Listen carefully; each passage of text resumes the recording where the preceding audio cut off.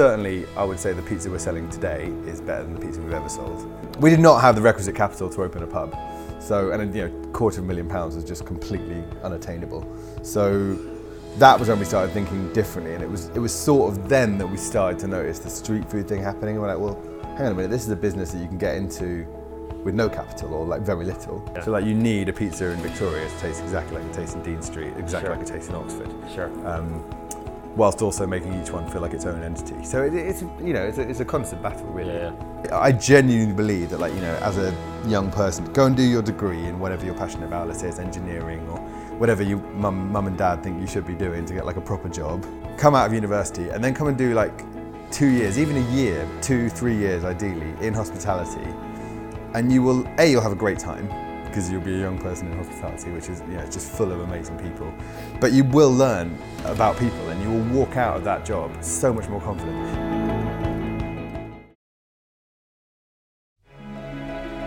Our eating habits are changing.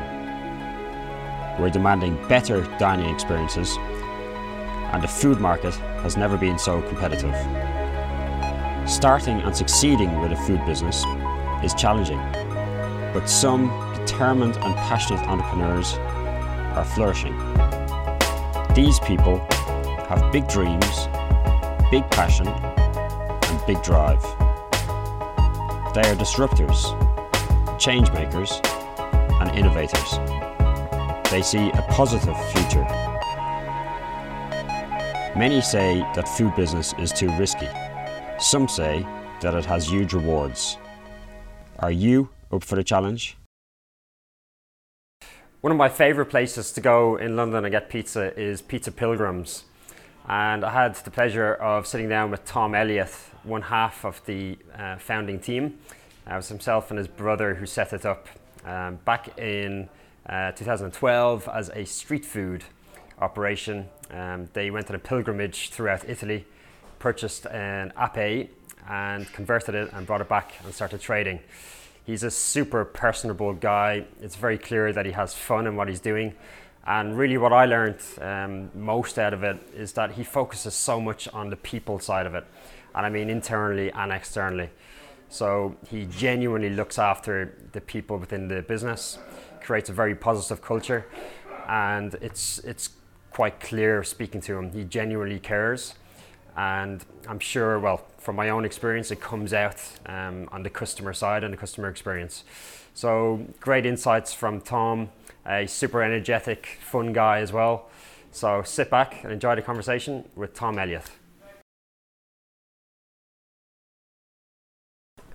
So it'd be great to talk about your early years to start off. Absolutely. I know your parents were in the pub business. They were, yeah. So when you're growing up, you're quite involved in So yeah, me and my brother lived in a pub since we were 5, 6. Yep. And it's the best way to grow up. I mean, it's just like you just see, like all restaurants, you just see the whole world in one place.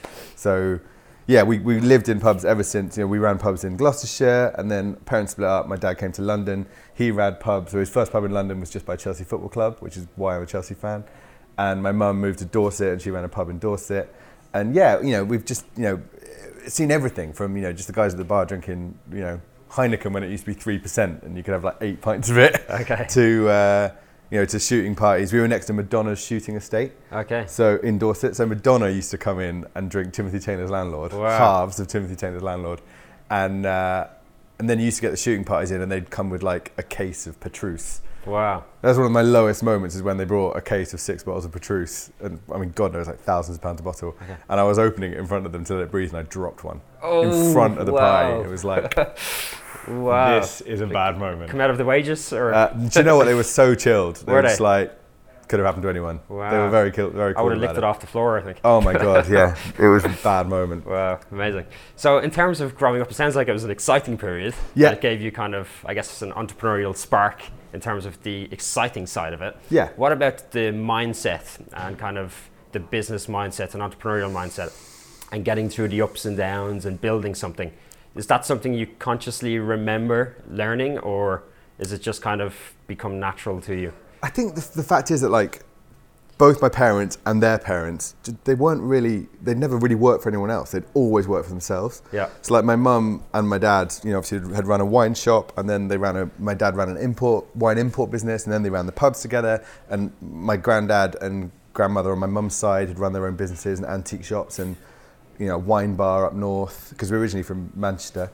And so like, it just felt completely natural that, work is this sort of like, it's this less discreet thing, and it's more just like part of your life. It just sort of constantly exists. I guess you didn't really see the struggles of it so much. I'm not sure that like we saw the stresses and strains were hidden from us. Essentially, we were tricked into thinking it was just this easy thing, and actually, when you actually do it yourself, you realise how tough it is. Okay. But it's I always say that my mum is probably equally disappointed and proud in Pizza Pilgrims, in that she worked her nuts off to get us to great schools or whatever, and with a view that we go and do something amazing. Sure. And I think she's like, it's amazing what you've done, but it's annoying that it's just an hospitality. Yeah, if that makes sense. Okay, yeah. Very good. So why not then, such a great time growing up and you saw all the positives in the pub business, why not open a pub yourself then? Why not go into that business? That was the original idea. Okay. And I came to London, was working in advertising, which I really didn't enjoy, and my brother's working in TV, and we were like, look, we really want to get into something in this world. And pubs was the obvious one because we just knew them like back to front, but we did not have the requisite capital to open a pub. So, and £250,000 was just completely unattainable. So that was when we started thinking differently, and it was sort of then that we started to notice the street food thing happening. And we're like, well, hang on a minute, this is a business that you can get into with no capital or like very little. And that was where the idea for street food started to present itself. Okay, interesting.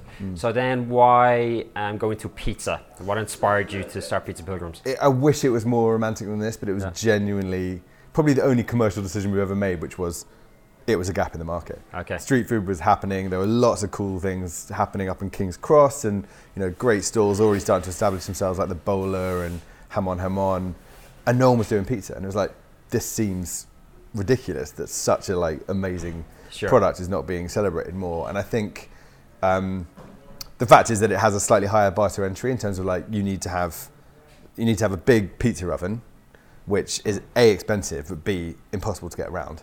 So that sort of change. If you want to start a sort of burger stall or something, you need a grill pan or griddle thing, and you can carry that on whatever. You can carry that on the tube if you want. Okay. So yeah, I think those two things meant that pizza was just slightly later to get there. And then when we went to look at these street food markets, we're like, this is amazing.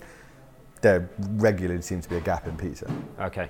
And obviously there's a huge market for pizza. Like everybody loves pizza. I mean, everyone loves pizza, right? So yeah, it just seemed completely obvious. And then, so yeah, I'd love to say that it was because, ever since I was 6, I dreamt of Naples, or I went to Naples. And it was unfortunate. And the whole thing then became this sort of learning journey of like, right, if pizza's going to be it, how do we learn everything we can about pizza? Sure. And yeah. I watched your videos on your website last night, The Pilgrimage. It's phenomenal. I think it's 19 videos. Oh my God. Super entertaining. I know you got a production company involved from the early. Which is great. Yeah, so we had the idea for pizza, and then we're like, let's go, and we must go and like learn about pizza. Then we found the van, the little Ape van, and we're like, this is the perfect thing for our business. It's just it's Italian, it's fun, it's quirky. It was still like quite novel. You saw them as coffee stalls, but not much. And so we contacted Piaggio and said, could you put a pizza oven in one of these? And they were like, no chance. So we were like, okay, we can definitely do this. And then it turned out that the van was cheaper to buy in Italy than it was in England. And that's when it started to be like, well, maybe we should buy this van in Italy and drive it back and save the money and almost spend that money on learning everything we can about pizza. Okay. So that idea formed, and then we. The short version is we met up with a guy who was like, this is a great idea, you should totally get this film for a TV show. We pitched it out to a few people, including the guys who did Jamie Oliver, and the guys who discovered Jamie Oliver, and also Fresh One, Jamie Oliver's company, and another smaller company. And long and short of it is they all wanted to do it, but the bigger companies wanted to take 18 months to get it ready, and the smaller companies were like, we're ready to go if you're ready to go. So we went with the smaller company, and we filmed a 6-part TV show which aired on the Food Network, I think at like midnight. I think about 12 people watched it, including my mum. We're big in Nigeria, apparently. Okay. But then those little videos that we made were completely just us being stupid with a camera. Yeah. But great fun though, and great. I think it reflects what you are in terms of brand. Yeah. And even having it on your website now and having it as content for social media, even surely there's a lot of advantages and benefits. Yeah, I mean, it really is. That's such a huge part of why we do what we do. Is like it's fun, and it should be fun not just for us, but like for the whole team. We've actually sort of made our company mantra about happiness, and actually, like, if you ask a huge number of people why do they eat pizza because it makes them happy. And so actually our mission is to create an environment that A, our teams can be happy, but B, we're kind of selling happiness in a funny kind of way. Sure. So, you know, it's got to be at the heart of what we do. Sure. I want to come back to that as well. Your whole mantra on people, I think it's really important. Yeah. Obviously these days, it's one of the biggest issues in the industry. Yeah. So good to come back to that. Sure. But first of all, so you came back from the pilgrimage, Yeah. had a great time, learned a lot. Yeah. Had your APE. Yeah. The APE, sorry. Yeah. How then did you get going in London? How did you secure your first spot, your first street food spot? Got back from Italy. Then we had to do our second, slightly less glamorous pilgrimage to Colchester to get the oven put in the APE, which was touch and go for a long time because genuinely Piaggio had said this can't be done. But it can be done, and God bless her, Concetta, our little van, is still driving around with a pizza oven in the back, the same one. And then so whilst that was happening, that was probably about December time, the original sort of business idea was actually to do more sort of events. So go and do like, you know, weddings, birthdays, bar mitzvahs, funerals, whatever would have us, and sell pizza like for an amount of money at an event. And I think we quite quickly realised, having got back, spending more time in the street food markets, like if you're going to build something, you need a presence to the public. So we decided around that time that we wanted to have like a market stall. And then we basically just set off going to every market stall in London and just kind of bashing on the door of the councils basically until they give in. And I think we identified 4 of our markets that we really wanted to be on, and would write to the council, and they would write back being like, there are no spaces, there's a waiting list. So then we just started going down to the markets every day and taking a picture of us standing in empty spaces and sending it to the council being like, wow, you keep telling me there are no spaces, but every time we come here there are spaces. And the first guys to give in was Westminster, and they gave us a spot on Berwick Street, which is obviously like, centre of Soho, more than we could possibly have hoped for.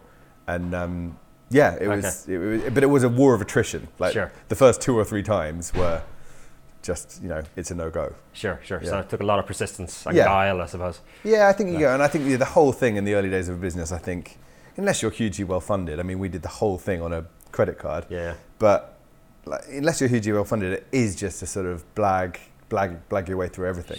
Sure. Like, you've got to. Okay. And you mentioned you identified 4 spaces or 4 locations in London for them street food stalls. How did you decide which 4 to choose? Was it just the busiest places, or was there something else? I guess it was talking to existing street food guys and seeing like where worked for them. I think, going down to the places, seeing the footfall. Yeah. We wanted to be central, I think, because we didn't want to be too far out from the, from the centre of London. And yeah, I mean, there was no science to it really. But I think the primary thing was recommendation from other guys doing it. Okay. Very good. So obviously street food went very well initially, and then you relatively quickly went on to open your first bricks and mortar site. Yeah. We got to talk about the investment you secured for that. Yeah. Because quite unusual, I think you got a lot of investors. I think it was 15 at the very beginning. It was amazing that a lot of them had a lot of experience in different areas. So you had amazing support, but also the capital as well. Yeah. But on the other side, I guess you gave away a certain amount of equity for that. Uh-huh. So what drove that decision, and why take that investment at that stage, and why from so many different investors? All good questions. I mean, so the honest answer is that, we started on the market, it went better than, I was still working at that point, and I was coming down on my lunch break to do the selling and then going back to my desk. And I never really thought the business could support me and my brother. I really always saw it as a way for me to get out of advertising and for him to find, a thing that he could do that was his. And actually, like, the first 6 months were so successful that we're like, right, we're really going to make a go at this. It was only after the first summer, when we'd done our first events and we'd really made a fist of it, that we were like, maybe there is something in this in terms of a real business, not a real business. That sounds awful. Sustainable business or something. Well, like something that could support both of us, I guess. Sure. Yeah. And I think so. That was probably end of 2012. We started March 2012. End of 2012, we're like, I think this could be bricks and mortar, and we started sort of looking for someone to help make that a reality. we ended up opening Dean Street in August 2012. So it took us about we ended up opening Dean Street in August 2013. Okay. So it took about 18 months to get from first starting the market store to starting Dean Street. We, as with everything, I think it's like start with who you know. And we knew one person who had started, when my dad moved to London and started a pub, he started a pub with this guy called Rupert Cleveley, who, that was his first pub as well, and they worked together on this pub called the Chelsea Ram, which was next to Stamford Bridge. And Rupert, we approached Rupert because he at that point had built that business into Geronimo Inns, which had been like 26 pubs that he'd sold to Young's. I think he was on the board of Young's at that time. He was like, he had done an amazing thing in the industry. And so we went to him and said, look, we've got this thing, the little van, it's going really well. We've had a great summer on it. We think potentially there's an opportunity to do a pizzeria. And he quite quickly was like, pizza's oversaturated. I don't see how you're differentiated. I don't think there's more an opportunity here that you think there is. And so we went away slightly dejected. But then like opportunities kept coming our way, and then we were doing a book, and it was like, no, there really is definitely something here. And so we went back to him for a second time and said, look, since we last spoke, this has all happened. We really do think there's something in this. And second time around, he's like, okay, I get it. And I think, as with all of these things, like he was the gateway. So it wasn't by design, but he was the gateway to all the other investors. I think amongst those 15, I have one guy who is a mate from uni who worked in corporate finance, who I was just like, I need you on board to tell me if I'm being like screwed over by anyone.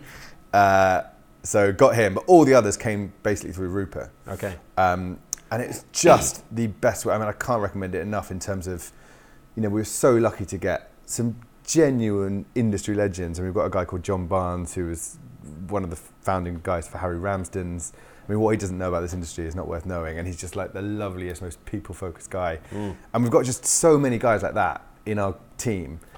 But they all put in, they've all made money in their lives, and they all put in an amount of money that was not meaningless. That's unfair, but was not important to them. Sure. So we didn't have this like huge pressure to be like, where's my return on my money? Sure. So we had just the best of both worlds, which is 15 guys and girls who had great experience, who we could lean on to ask questions and get insight, but who were not kind of turning the screw to get their money back, or like worried about their investment too much. Sure. And how did you manage, like surely there was disagreements or different opinions coming from different people.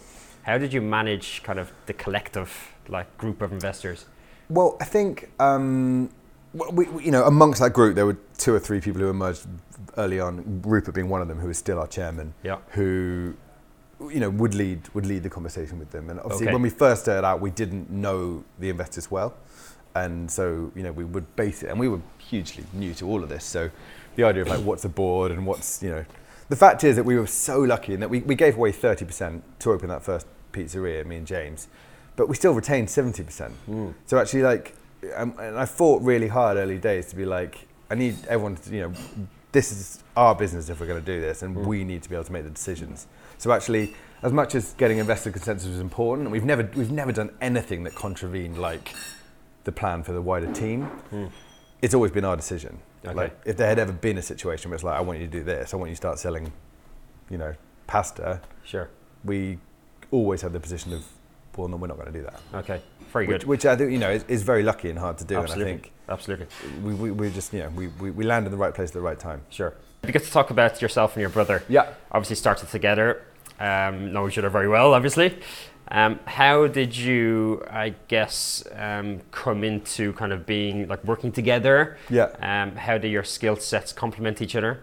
And how did you consciously decide who's doing what, or are you just naturally complementary? It's really interesting. I mean, I think the bottom line is we don't share any skills at all. Like we're completely different. But also, the strange thing about those differences is that we very rarely disagree on the right solution to something. So we come at things from a very different place, but we often get to the same end goal, which is amazing. I mean, we've not had a falling out that's worth talking about that existed for more than 5 minutes in the whole time, which is amazing. And that's the first thing that everyone jumps to when I say, I work with my brother. They're like, I could never work with my sibling. And I guess I don't really understand that. I mean, the fact is that James is much more easygoing than I am, and is just willing to you know, he's not as, I'm the one who's like, I think we should do this, and like, this is the way we should do it. And he, you know, he kind of lets that happen quite a lot. I guess I'm the older brother, so it sort of becomes part of a thing.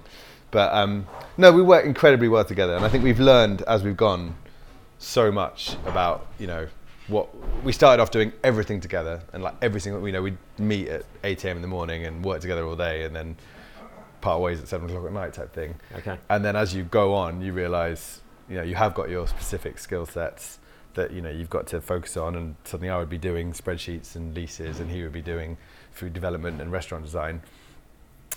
And there was a period where we literally almost were in silos, because it was just like, there's so much to do and we haven't got anyone around, so we're going to just like completely focus on our own bits. But actually the most powerful is when we can kind of all be together on it, but then like go away and focus on it, if that makes sense. So sure. Like the coming back together, now that we've grown a bit more, we've got more of a team around us and stuff. Like yesterday, for example, food development meetings, like James used to do the food development meetings on his own, and actually I now come to them as well. And it's so nice because it's, you know, we bounce ideas off each other, and I think we can genuinely like help elevate stuff together. Sure. He's definitely leading it, and like he is 99% of the food development in Pizza Pilgrims. Sure. But it's nice to be able to go in and be like, how we thought about this, like. Sure. So you almost come together at a high level, and then it kind of filters down. Yeah. Okay. So I think we started completely together and inseparable. Then we went through a period where it was like, we're just doing our own thing, and there's no time for us to really get together and talk about it. And I think we're really trying to get together and talk about things more, because I think between us we come to better decisions on everything. Interesting. So it sounds like you didn't really consciously decide, like you're doing this and I'm doing this. It was just more of a natural skill set divide, I suppose. Absolutely right. And you know, James is better at, you know, stuff that's a bit more, you know, like happening in real life, and, you know, like I say, like building stuff. I mean, I can sit in a restaurant design meeting and be pretty bored. Yeah. To the same extent that James can sit in a sort of leasing meeting and be pretty bored. Sure. Like, you know, it's we're very lucky. Like we didn't, if we both wanted to do the restaurant design and no one wants to do the leasing, I think that'd be much harder. Okay. And I read that you used to, I don't know if you still do, but you do your own restaurant design. Yeah, James does it all. Still does it? James does it all. Wow. Okay. Yeah. We had a brief period in the middle where we got into some quite sort of, like London Bridge, for example. Network Rail, God bless them, you know, amazing landlord in terms of the locations they have, but because of the size of the organisation and the, you know, sort of public element to it, you know, the demands on the fit out are off the chain in terms of like what you need to be able to deliver, from paperwork to health and safety to whatever. And I think, you know, for example, for that one, we did get a designer in to help us just get through the sort of the admin essentially. But James was at the forefront of designing, but then we did that, and then I think we just felt, you know, we love that restaurant, and it's a beautiful restaurant actually, but it, you know, I think James just felt like it wasn't 100% him, and I think that was really important. Makes sense. So is that why he's doing it? Is it just to kind of get his vision kind of built to kind of as much detail as possible, or is it like an easier process, or why? It's an easier process, and I think, you know, he's really good at it. He kind of comes up with novel ideas that a lot of people go like, well, where's that come from? But it works, and I think. It keeps it, when you walk into Victoria, which is our newest opening, like there's lots of sort of like little sort of glints in the eye that you're like, okay, this really does feel like something that we've done. Maybe no one else sees them, maybe just me and James do, but for us that's really important. You know, it's still our business, and we really want it to feel like that. Okay. So, you know, James still does all the social media. James obviously designs all the restaurants, like all the food development is James as well. So that stuff is really important. Yeah, I guess it's a good way of keeping consistencies across different areas as well. So from brand to menu to design, etc. You'd think that one clear vision. You'd think that, but I think that the thing about Pizza Pilgrims is I think there is a sort of very high level consistency, but it manifests itself in a lot of different ways. So if you look at the different restaurants, they don't look consistent. Sure. Like they've got loads of different things going on, and we really want to keep that going. Sure. Which I think is important these days as well. Like the cookie cutter approach doesn't work. Yeah. There needs to be like a unique destination and a unique experience in each site. Absolutely, but at the same time you need to get that sort of, that holy grail of consistency. Exactly, yeah. So like you need a pizza in Victoria to taste exactly like it tastes in Dean Street, exactly like it tastes in Oxford. Sure. Whilst also making each one feel like its own entity. So it's you know, it's a constant battle really. Yeah. But yeah, we're working on it. Okay. And you know, that's the thing, there's never, I don't think there's ever a point where you just attain that and it's done. Yeah. Like it's a constant battle. Like you ask Nando's, they're not like, yeah, we know what we're doing, we don't have to worry about this anymore. Sure. they've got teams and teams and teams of people working about how can they improve consistency across their restaurant. Absolutely, and it's a thing that's changing as well. And certainly in terms of the experience and what customers are looking for, that's constantly changing as well. Absolutely. So with the market changing, you have to continue to change and Absolutely. innovate. Like, I mean, there are a few industries, I think, other than maybe music or film or something, that are less sort of faddy than restaurants. Sure. Like, what's flavour of the month here, 5 years ago, 10 years ago, is not flavour of the month now. Sure. And that will change again. And I guess the one thing I think we can hopefully bank on is that pizza is forever, if that makes sense. There's a lot of people that do pizza, and it's a hugely competitive space, but it's not going to be a faddy food. It's not something that in 10 years' time people won't be eating pizza. Sure. So I guess we've always got that, and that's why everything we do is about the pizza. We put the pizza at the heart of the whole business. Sure. So we're writing this book at the moment about like pizza across the world, and it's just nice to go out and just see pizza in all of its guises. And we do Neapolitan pizza and love Neapolitan pizza, but going to speak to a New York guy about pizza, they'll be as passionate, if not more passionate, than the Neapolitans about their style. And then you go to Chicago and it's the same. And even if you go to like the Middle East, they have a version of pizza that is always at the forefront. So it's just great to see how this idea of a sort of a flatbread with toppings exists all over the world. Interesting. When's the book out? The book is out in October. Okay. Yeah. Look forward to it. We've got our first day of restaurant shoot on Monday. Okay. Yeah. Very good. Very good. So let's talk about people. Yeah. It's a big thing for you guys, and obviously a big, if not the biggest issue in hospitality, certainly in the UK at the moment. Yeah. First of all, how do you find the right people that suit your brand and are aligned with your culture and your vision? And then how do you retain them? So how do you look after them? How do you instill the culture in the people, and how do you maintain consistencies of that as well? Yeah. I mean, it is the number one challenge, I think. People are everything in all industries really, but in hospitality certainly. And I think ultimately we're looking for one thing when we hire someone in to one of the restaurants, is the right attitude. I think it's so important that person is positive and like sees the good stuff in life and wants to learn and wants to develop. And I think that's the person you want. If they've never even carried a plate before, that's not a problem. It's just, are they up for it? Are they going to interact with guests? Well, for a long time, our only interview question was, what's your favourite film and why? Okay. Just because I think it demonstrates, are you interested in the world? Like, I mean, I know film is not everything, but like, do you have an interest in stuff that you can kind of manifest and explain quickly? And because that is essentially what the interaction with the table will be. Sure. It might be like over a sporting fixture or a movie or a song or a pizza or a t-shirt, but you've got to be interested in the world. Sure. I think it shows a lot about their personality as well. I think so. And their passion for something. And I think there's no wrong answer. Like Alison, who's one of our legendary recent employees from about a couple of years ago, I asked her that question and she was straight back at me with like, I don't really like films, but I read 2 books a week and this is my favourite book. And then you're like, okay, cool, I'm totally in. It's not about film, it's about what's the reaction. Sure. So the attitude is a really crucial thing. And then I think giving them the right environment to flourish is hugely important. Yep. So there's a misguided perception that hospitality is an easy job, and I don't think it is. Like I think come and work on a Friday night in Carnaby Street, and you'll see that it's hard. It's like it's a lot of people demands on you, from your own teammates to the kitchen to the customers to whatever. It's a high pressure environment. So you really try and create an environment where people can flourish, where they're eased in, and can find their own way to do stuff, and give them proper training no matter what role they've come into the company on.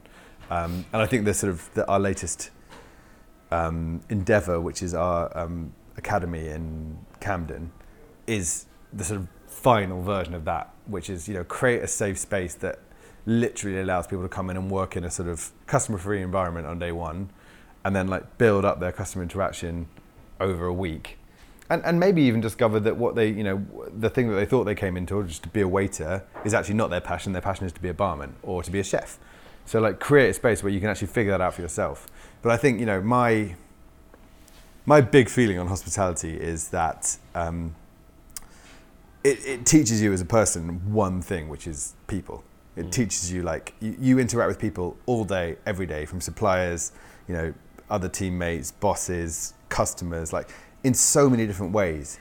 And I think, it teaches you things that you will never learn in a classroom. And I genuinely believe that, like, as young person, go and do your degree in whatever you're passionate about. Let's say it's engineering or whatever you mum and dad think you should be doing to get like a proper job. Do that, come out of university, and then come and do like 2 years, even a year, but 2-3 years ideally in hospitality, and you'll have a great time because you'll be a young person in hospitality, which is, it's just full of amazing people. But you will learn about people, and you will walk out of that job so much more confident. You might decide after 2 or 3 years that actually hospitality is for you, and that you'll have, and so many of our guys who have done that are, doing great and are loving it.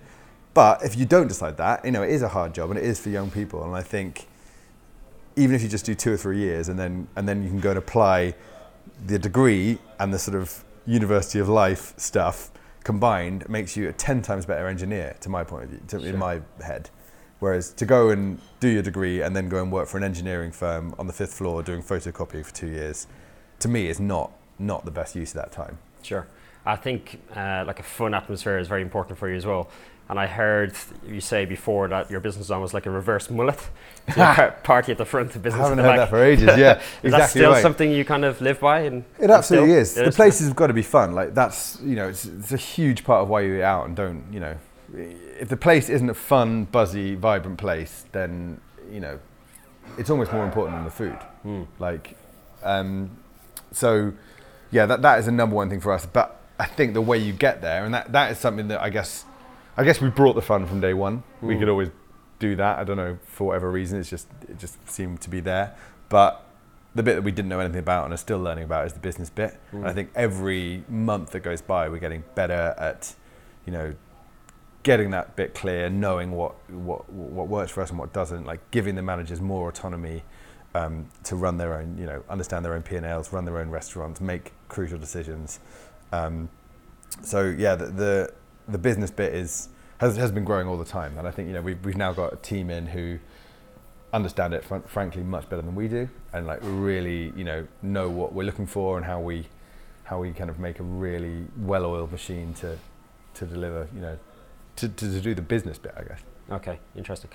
Let's talk about the market in general. So obviously it's tough times at the moment for a lot of restaurant operators, chains, etc. Absolutely. You guys are growing a fairly well-established group of restaurants. How are you performing in general terms, and how do you compete, and how do you react to the market changes? We are growing, and we're growing both in number of stores but also in like-for-likes. I think we had our best year ever last financial year, and we're on track to beat it this year, which is great. I think we've been saying literally from the day we were carrying gas canisters down to the market stall, we just had this thing of like, it's a long game. It's a long game. We have no short-termist view of anything in this business. Like the only way to do this is to do it properly and try and build it on concrete, not on sand. And I think, I just so firmly believe that like every one of our managers should work 48 hours, not 70 hours. And every one of our, we should have the right support team for those guys to do it right. And I think a lot of people potentially would not.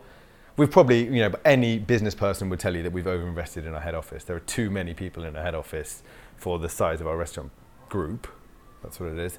But we just want, we want the support to be there for the teams, and that's the only way we're going to grow and be great. Is like slowly. And look after people. And look after people and give them the space that they are not just like working every hour that God sends because there's no one else to do the job. Yeah. It's like make sure there are no gaps. Make sure your restaurants have, a manager and one assistant or two assistants. Make sure they have a head chef. And I think it's so easy to be like, we haven't got a head chef here, but it'll be fine. And suddenly there are 3 restaurants, then there are 5.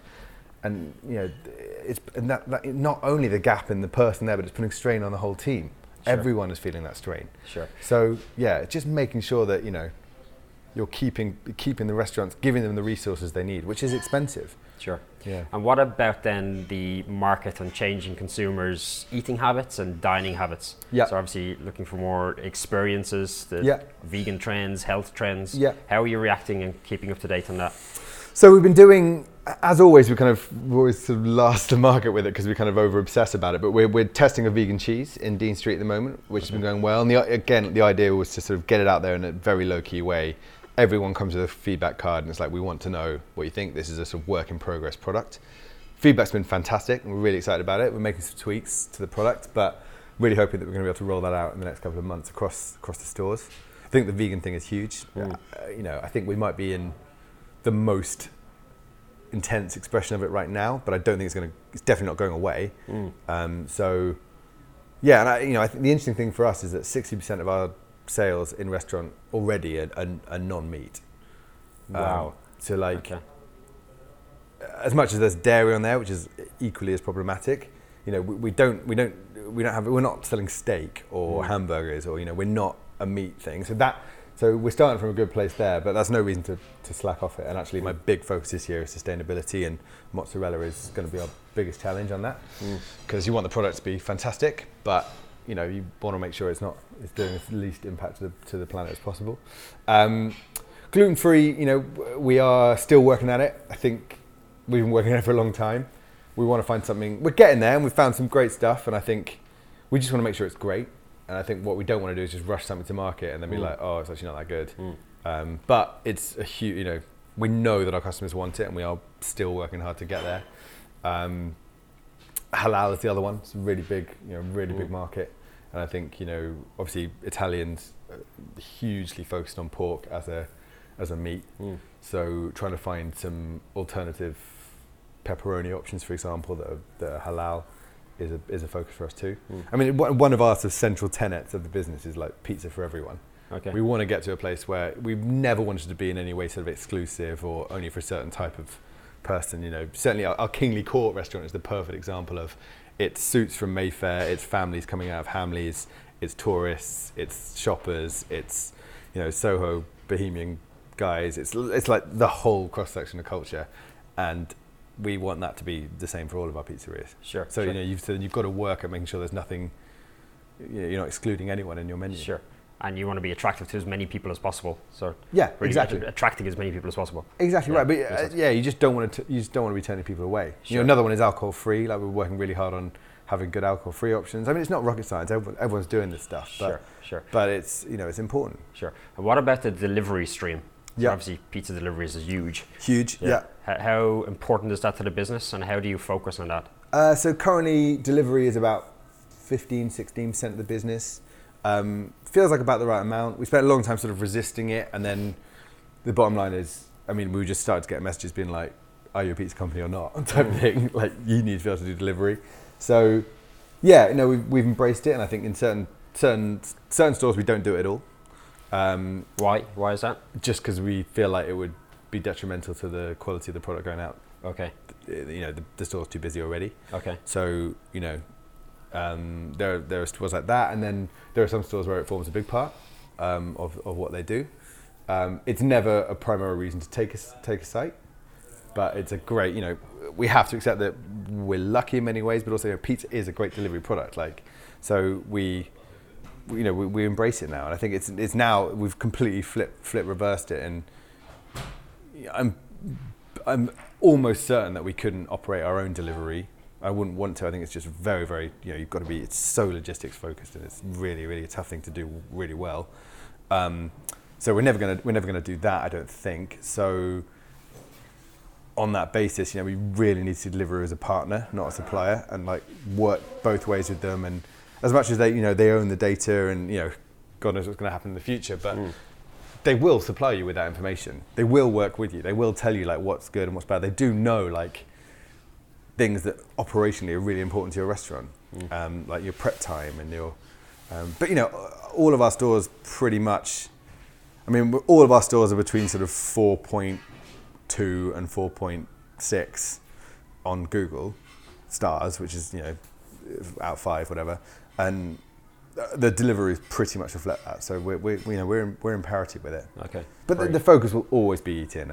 We want to create fun environments that people want to come to, that are buzzy and cozy and nice places. And I think that and it still is, as I say, it's 85% of our business now. Okay.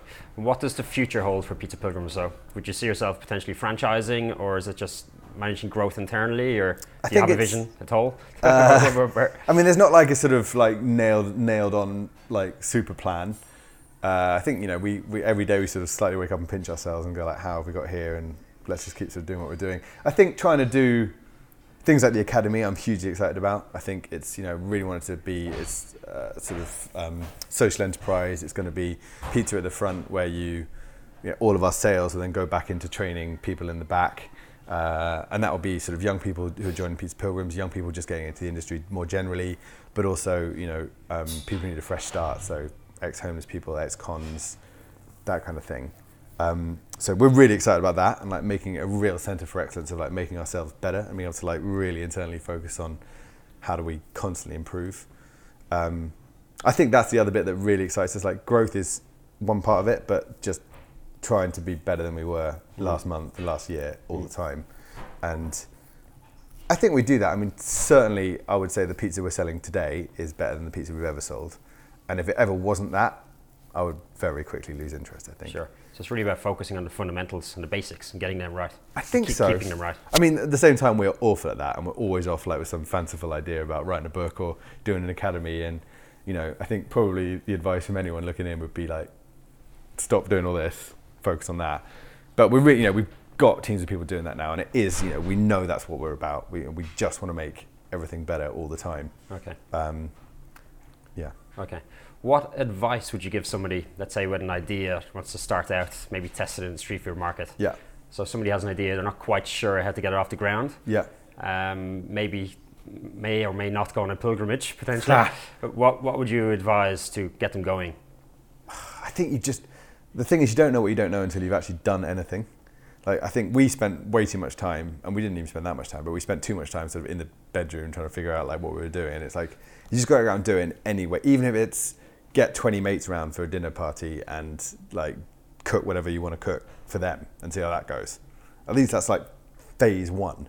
You might, you know, if you do that and you go, God, that was stressful, probably restaurants aren't for you. Like, do you know what I mean? Like you've got to come at it in baby steps. So we did a party for 50 mates with pizza when we first did it. Then I went to my old advertising agency and we cooked for 100 people there.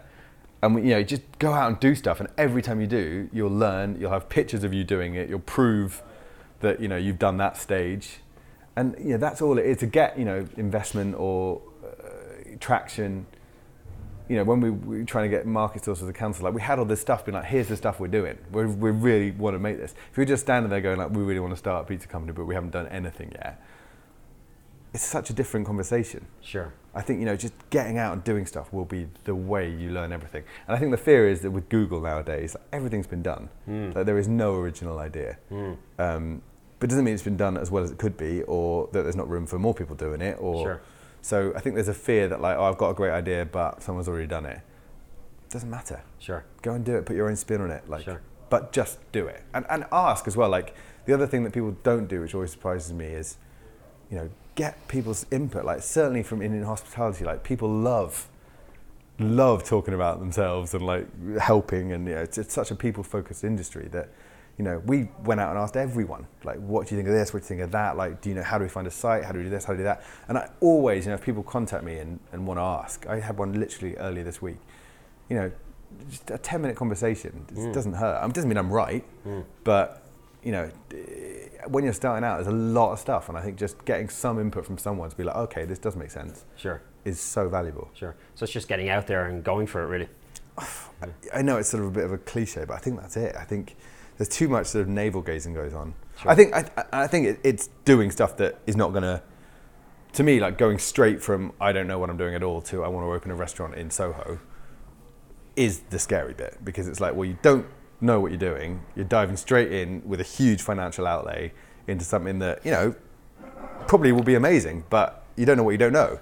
So, you know, don't do that. Go and do like little baby steps. You don't even have to quit your job to do that. Sure. Sure. That's the other thing, is everyone's like, I want to start, you know, insert lovely little food business here, but I don't want to quit my job. It's like, I you know, do a few tests, but there comes a point where you've got to take the plunge. Yeah, go for it. You've got to. Otherwise, you're not going to get anywhere. Very good, very good. Well, great speaking to you, Tom. Thanks very much for coming in. Thank you very much. It's really refreshing that you focus on the fundamentals, and in particular, people as well. I think it's super important these days. It's the most important thing. It is, yeah. 100%. So great to speak to you. Thanks very much. No worries, thank you. Cheers.